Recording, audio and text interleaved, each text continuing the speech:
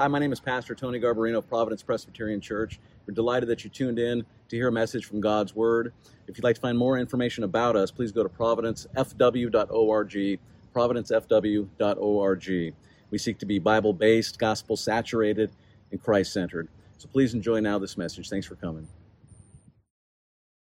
We continue this morning in our sermon series through 2 Corinthians. We're in 2 Corinthians chapter 4 this morning.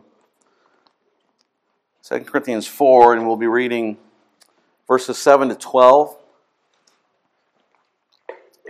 Verses 7 to 12, 2 Corinthians chapter 4. Again, please give your full attention. This is the Word of our God.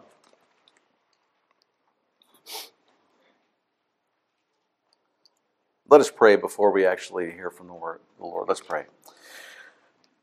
Our gracious God and Heavenly Father, we come before you with great humility and delight to do so, to hear from you. Lord, we bask in the privilege of knowing your presence as we worship you together now, and we thank you, Father, that you are holy and that you indeed promise to and do, through your Spirit, clean out from us, purge from us all that is unholy and unclean, that you are gracious and powerful to deal with us in our sinfulness and our brokenness.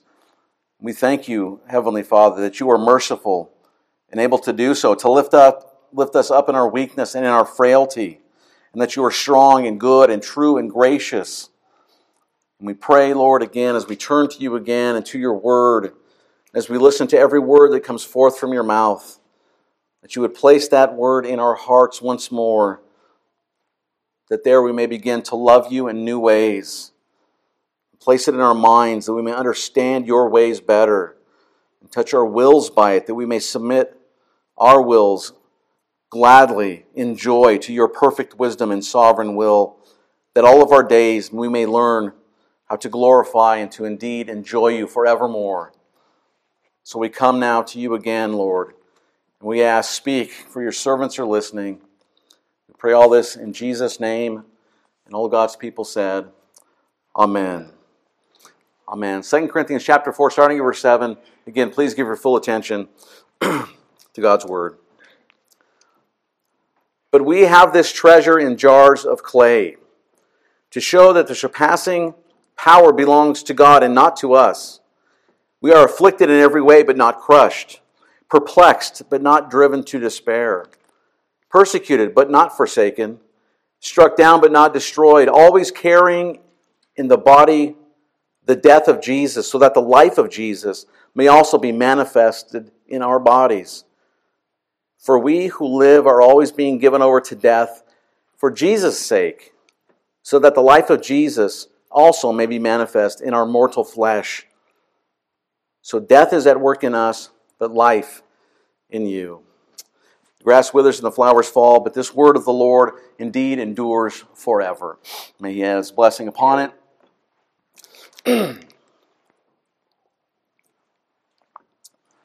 Well, in the last verses that we'll get to next week likely, the last verses of chapter 4, Paul talks about, he says that we are wasting away. Right? We are wasting away. And I don't think that I'm the only one who feels the impact and reality of feeling like I'm wasting away.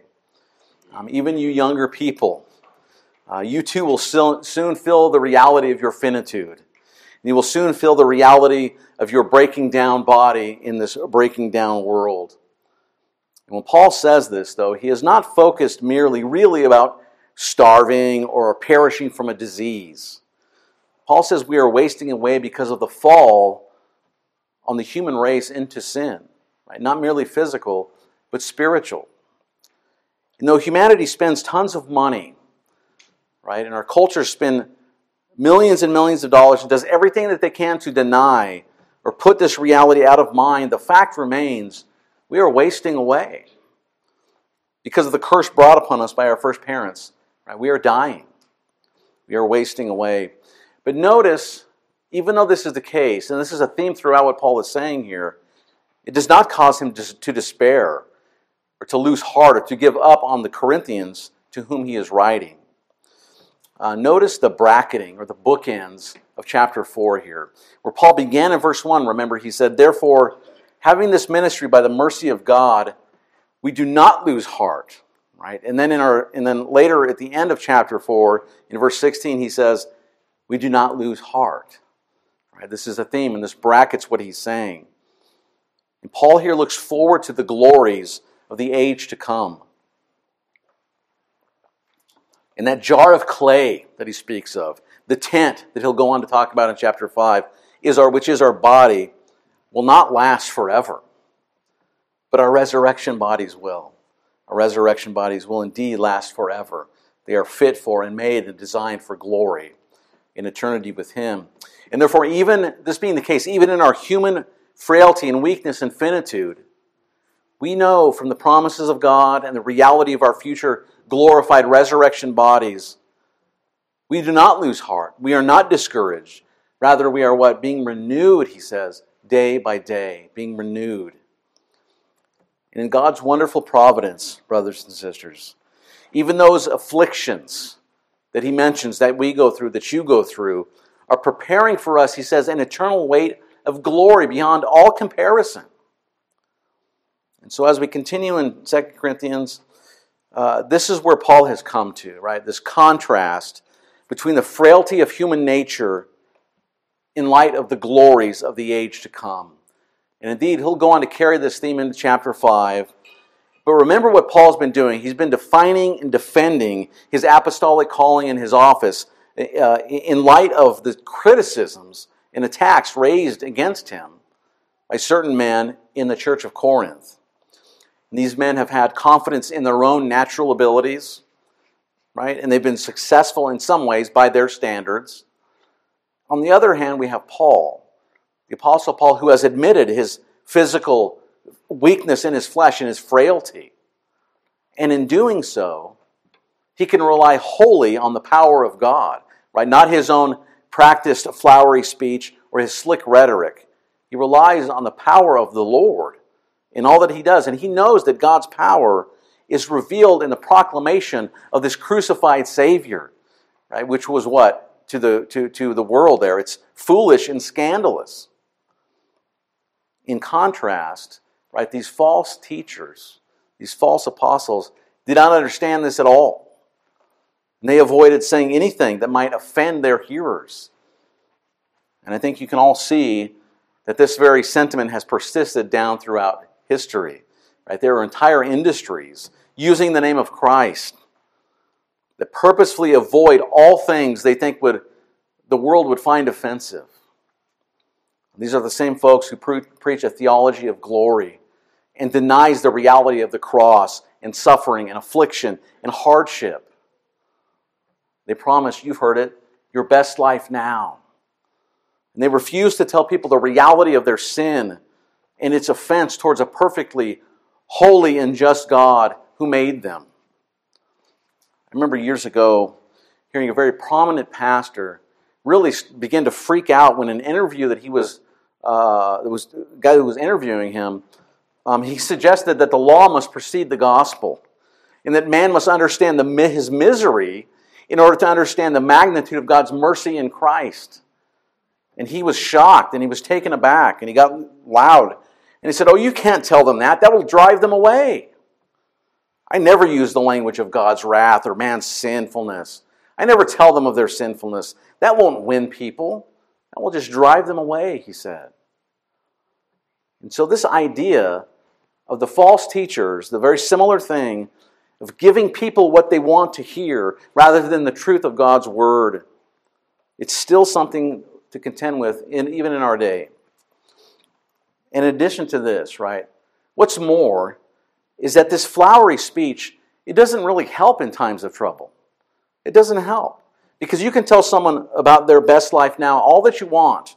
And you can do so in a very convincing way that sounds very wonderful to them. But for the person going through the nausea from a radical damage of treatment on their body for a disease, or for the one who's in hospice care, all the flowery speech in the world won't truly help and it won't truly comfort them. Because their life in that moment is a living testimony to the lie that anything in this world is their best life. And so Paul reminds the Corinthians that God is the source of all comfort, and God alone. Nothing in this pathetic world truly comforts or satisfies the soul. Christ alone is the only satiation for the soul of man. And Paul has explained the greater glory of the new and better covenant, the lasting covenant, the eternal covenant. And so we come now to chapter 4, and Paul continues to explain the glories of that better covenant. And here he uses the weakness of our physical bodies to do so. And he says our physical weakness should point us ahead to that which is eternal, which does not waste away. Our weaknesses, our frailty, they should make us realize the glory of God's promise to His people and the glorious contrast of that and life eternal with Jesus Christ. And so remember how Paul began this chapter 4, speaking of the wonder of the gospel, right? The wonder and light of the gospel in verses 1 to 6. And then he goes on to talk about the weakness of our bodies, right? To show us the glory of eternity in verses 7 to 12. And then finally, perhaps next week, we'll talk about the weight of hope of the glory of Christ in the remainder of the chapter, verses 13 to the end. But first, remember what Paul has said in verses 1 to 6, briefly about the wonder of the gospel. Right? He showed the superiority of the new covenant to the old covenant. And he talks about how this superiority affects the way that he preaches the gospel. Right? Remember, he said, therefore, having this ministry by the mercy of God, we do not lose heart. And again, we'll come back to this in verse 16. God is the one who had called Paul to this new covenant ministry of preaching Christ crucified for sinners. God has been merciful to Paul despite his weaknesses and his struggles and his imperfections and his frailties and his illness. And because of this, Paul does not lose heart, even when preaching the gospel to people whose hearts and minds are blinded and veiled to it. It's through the preaching of the gospel that the Holy Spirit removes the veil and reveals the glory of Christ to those whom the Father chooses to do so. Perfectly. With complete success. And in fact, it's this confidence that Paul has in the power of the Holy Spirit that really characterizes the whole New Covenant era. This is why Paul does not rely on his own speaking skills or his own charismatic personality, right? Because that's not where the power is. The power is of the Holy Spirit working through the Word. And so he can say in verse 5, he defends his ministry and says, for what we proclaim is not ourselves, but Jesus Christ as Lord. Right? Preaching the gospel is preaching Christ. Sharing the gospel is sharing Christ. God's faithful servants preach Christ preeminently, foundationally, through and through Jesus Christ, crucified for sinners. And they preach Christ regardless of whether that message is hard or unpopular or distasteful for the world, regardless of fear of driving people away.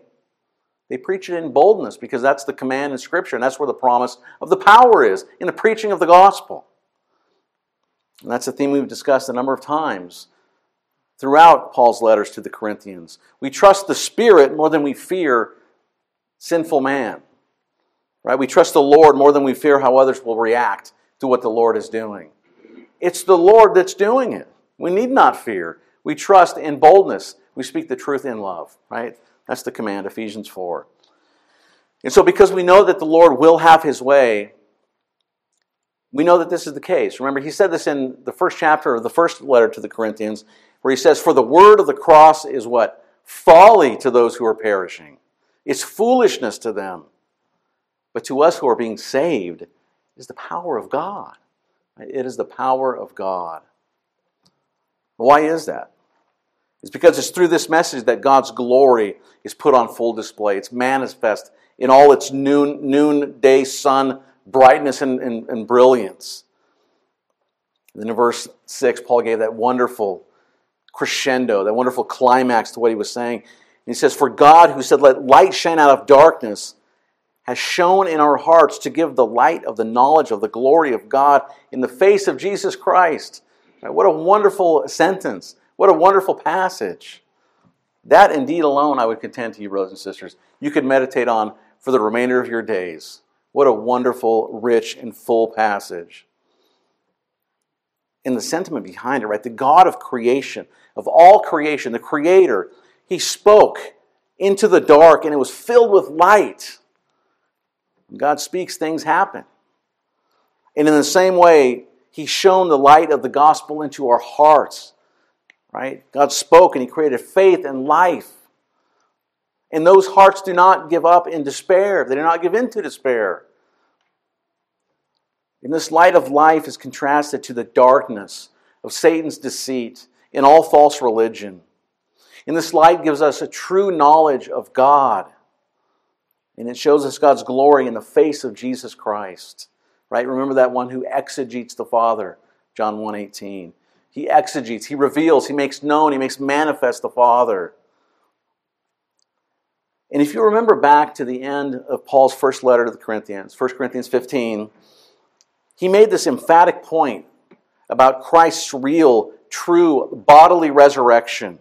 That it was the first fruits of that great harvest that happens at the end of the age.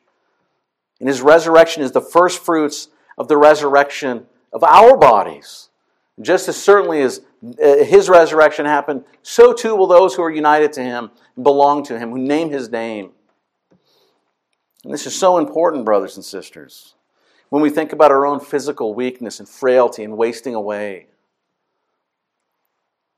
And the point that the Spirit is making here in the Word is that as surely as Jesus rose from the dead, that first resurrection Sunday, just as certainly also all who are united to Christ through faith will be raised. And we think about Paul, right? Paul was a man who was well acquainted with weakness and suffering and frailty. And you remember, after Paul's conversion, right? Saul, before he was Paul, there was this encounter with this man, this Damascus man, called Ananias, and this encounter with the Lord that he had. And the Lord tells Ananias to lay his hands on Paul. But Ananias has heard of Saul's, the evil that he's done to believers. And so Ananias is apprehensive. What? What are you talking about? Don't you know what this guy did? But the Lord tells Ananias about Paul in Acts chapter 9, verse 15, and He says, "But the Lord said to him, Ananias, go, for he is a chosen instrument of mine to carry my name before the Gentiles and kings and the children of Israel." Then He says this, "For I will show him how much he must suffer for my name's sake," for the sake of my name. Right? And so Paul certainly did suffer for the name of Jesus. And he could say from real experience, real history, how we as God's people should think about our weakness and frailty. And at its core, Paul's message is what? It's that we must always see those things in light of the certainty of the reality of our resurrection. Right? All of our own weakness and sickness, all of the pains and strains that we go through in this world should point us reflexively to that which awaits us in glory. Always seeing in light of the resurrection that is a sure reality for believers in the Lord Jesus Christ. The light of the gospel and the glory of the new covenant. The light of the gospel to perspectivize you, right? The light of the gospel to, it's our perspective corrective, right? It corrects our outlook on life and everything. It must do so. It is that which combats all those voices that lie to you and that flood our every waking moment. The lies that tell you how to think and what to think, drawing you and influencing you away from the truth of Scripture and the reality and truth of what it testifies about you, away from the truth about who you are in Christ. We must aggressively refuse and deny those voices and allow the truth of God's Word to inform our minds, to wash our brainwashed minds away from this world in the truth of what He testifies about us in His Word. We are dead to sin and alive to walk in newness for Christ, for the Lord, newness of life. Right? It's a deadly and dangerous and destructive thing if we refuse to do so, if we are not careful about these things, because it will only get worse, it seems, in our culture. I mean, I think every generation says it's worse than it was in the last. There seems to be an escalation, right? The persecution and attacks, they've always been with us, and they always will be with us against the followers of Jesus. But lately there has been a blatant and aggressive devaluing of believers and a silencing of believers in general discourse, and radically in the public square. We will indeed be ground down and more attacked and marginalized. It will become more and more difficult to be comfortable in this backwards, sin-obsessed culture. But by the way, remember that we're not called to comfort in this world, right? It's been appointed for us to suffer, the New Testament tells us. But we as God's people, we need to take greater and bolder stands for our Savior and our faith, deliberately, consciously, purposefully.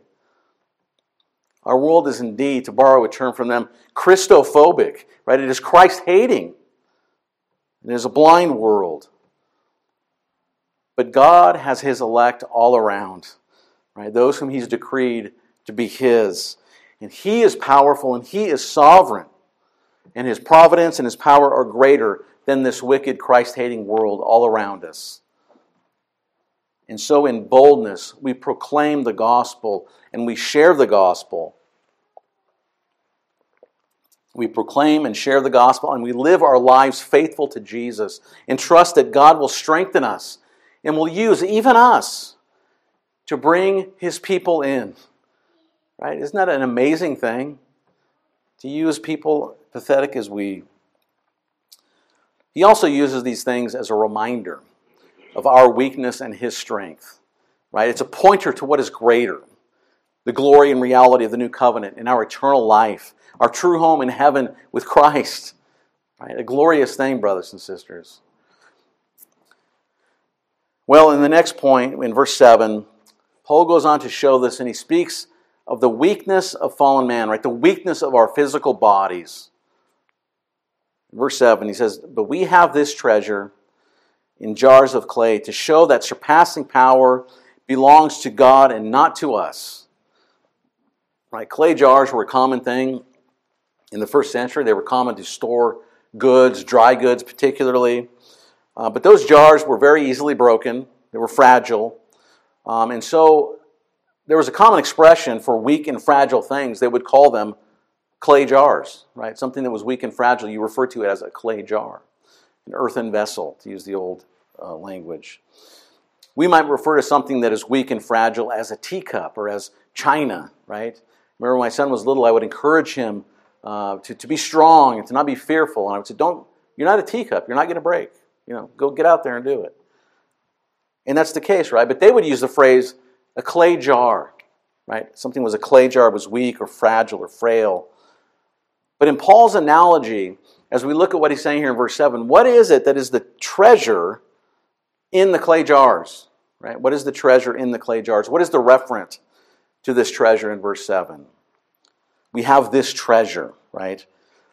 Well, it's what he just got done talking about in verse 6. It's the knowledge of the glory of Christ, right? The knowledge of the glory of Christ. And for Paul, this is supremely important.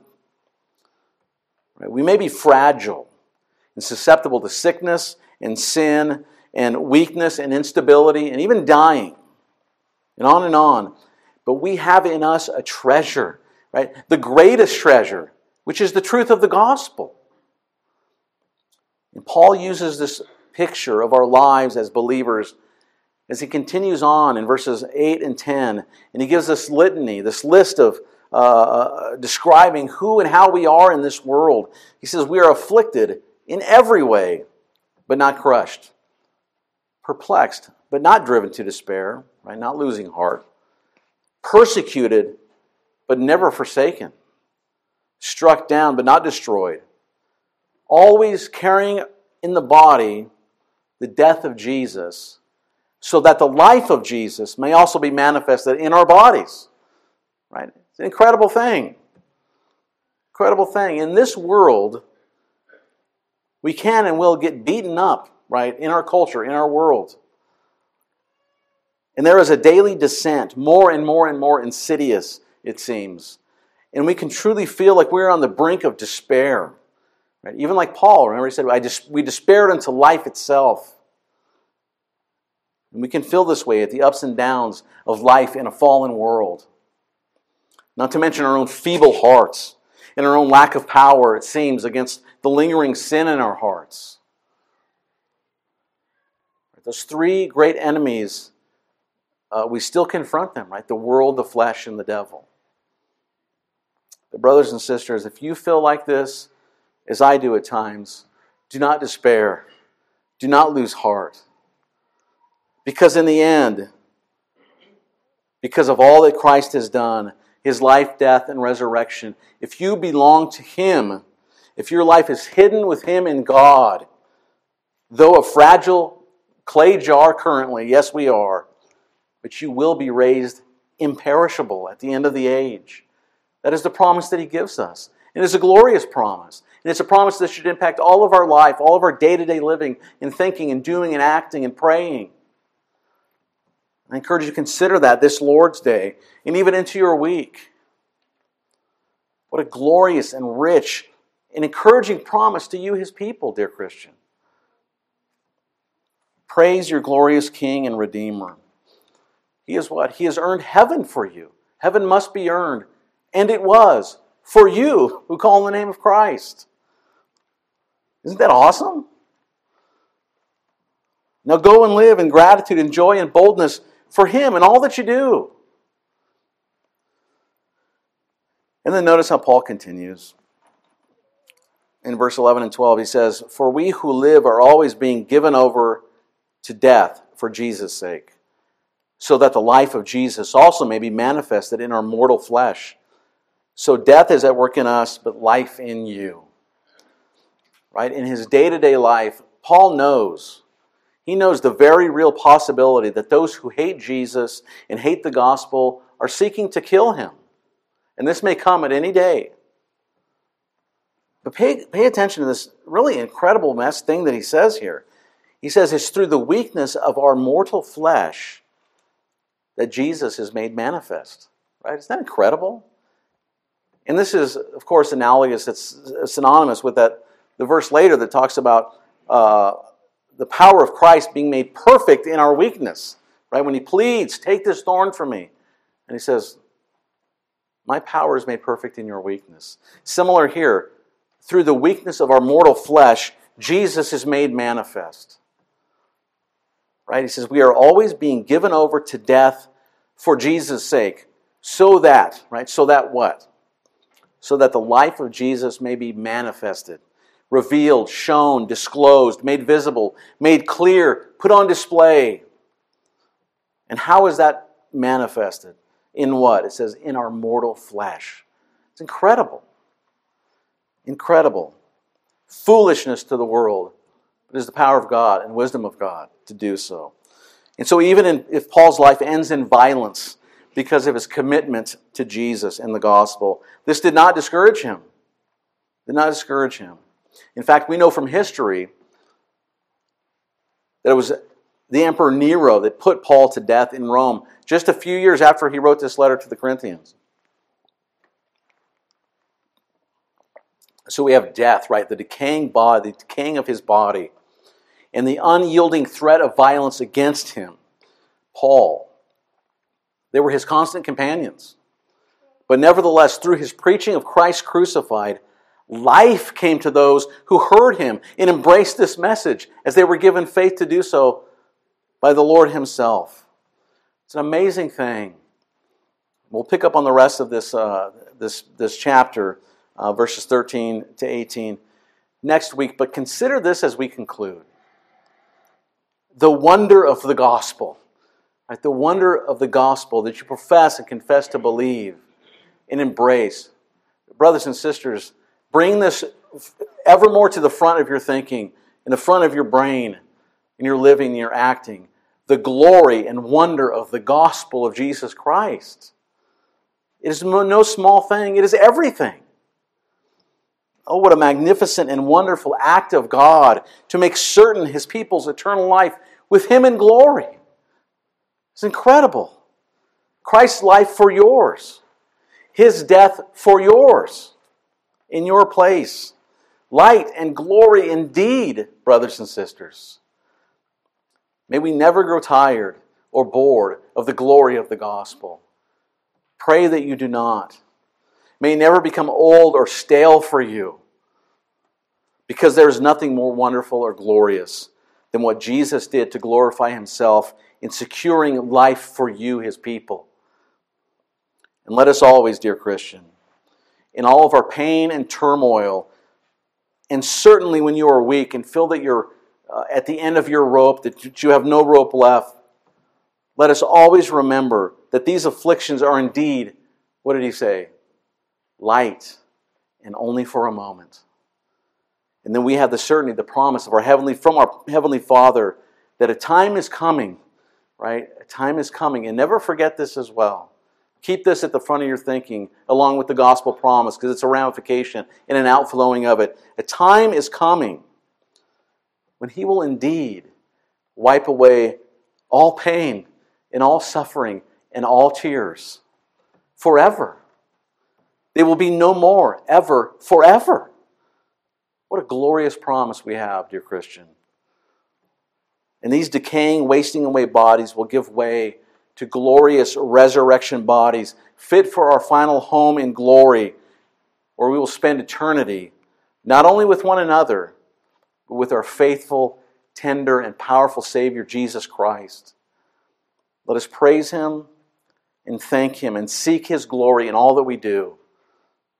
It is a wonderful thing to be called by His name and to get to live for Him in this world and the next. Amen. Let's pray.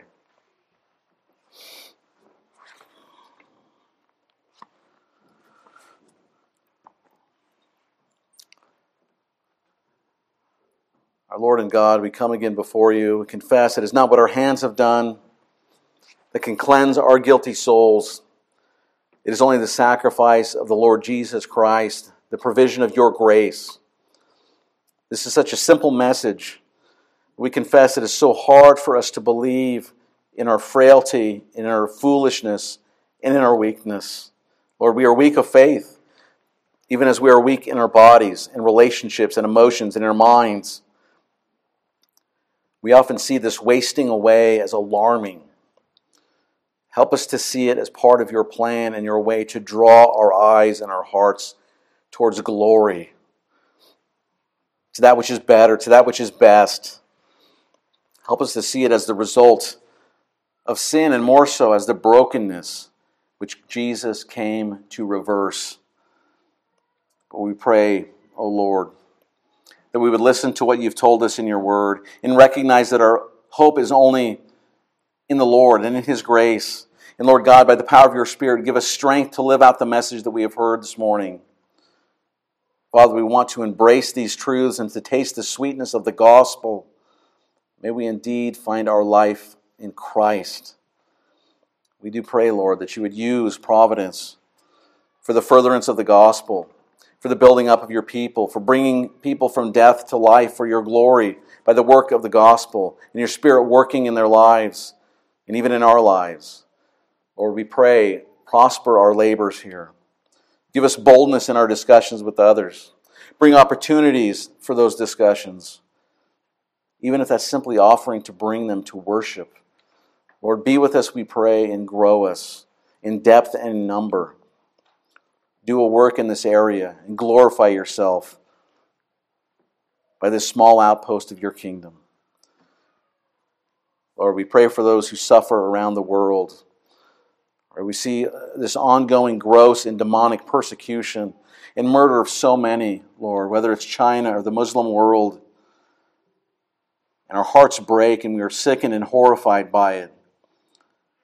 We ask, Lord, help us to remember that the blinding power of sin and Satan is real. And help us to see that these aren't trivial things, but that there is a mighty battle, spiritual and physical, that's taking place. Help us to glory that You are sovereign and ultimately victorious over all. Help us to remember our family Lord, our extended family, the Church Universal, in prayer. Lord, we pray suppress the work of the evil one in those places, and even the genocide of the unborn in our country.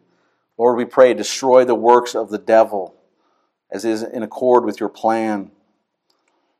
Lord, we pray even for all of us. Help us to have hearts full with your love, living lives in a way that others would see and wonder by your people's love and faithfulness. Lord, we pray, indeed, use us in our lives to witness to your power and your faithfulness, your steadfast love. We praise you, Father, that you have fed us again this morning. As we have heard your word, may we see that this is our life and sustenance in the midst of plenty, even in famine. We ask, gracious Father, continue to be with us and walk with us as we seek to be faithful and grow in Jesus. We ask all these things in the mighty name of this same Jesus, for we pray in his name. Amen. Well, thank you for tuning in this morning. If you'd like more information about Providence, if you're in the greater Fort Wayne area and would like to visit us, please go to our website, providencefortwayne.org. If you'd like to give, if you were blessed by this message, if you'd like to have more information about the faith or about growing in your faith, we'd love for you to get connected with us. Thank you. We've set up a simple way for you to give to our church online. If you want to give a quick gift, enter an amount, select a fund, then enter your email address and your first and last name. Then enter your payment details and click Give. And that's it. We'll send a receipt to your email address. To use a saved payment method or manage a recurring donation, you'll want to log in. Click the login button and we'll send a code to your phone or email account. Verify the code and you're in. Now your payment info is ready to go when you want to make a donation. To manage your giving details, switch over to the My Giving page. Here you'll see more ways you can give. You can also add a payment method, like a bank account or a debit card, set up a recurring donation, and view your giving history. To get started, visit our website or download the Church Center app in your Android or Apple App Store.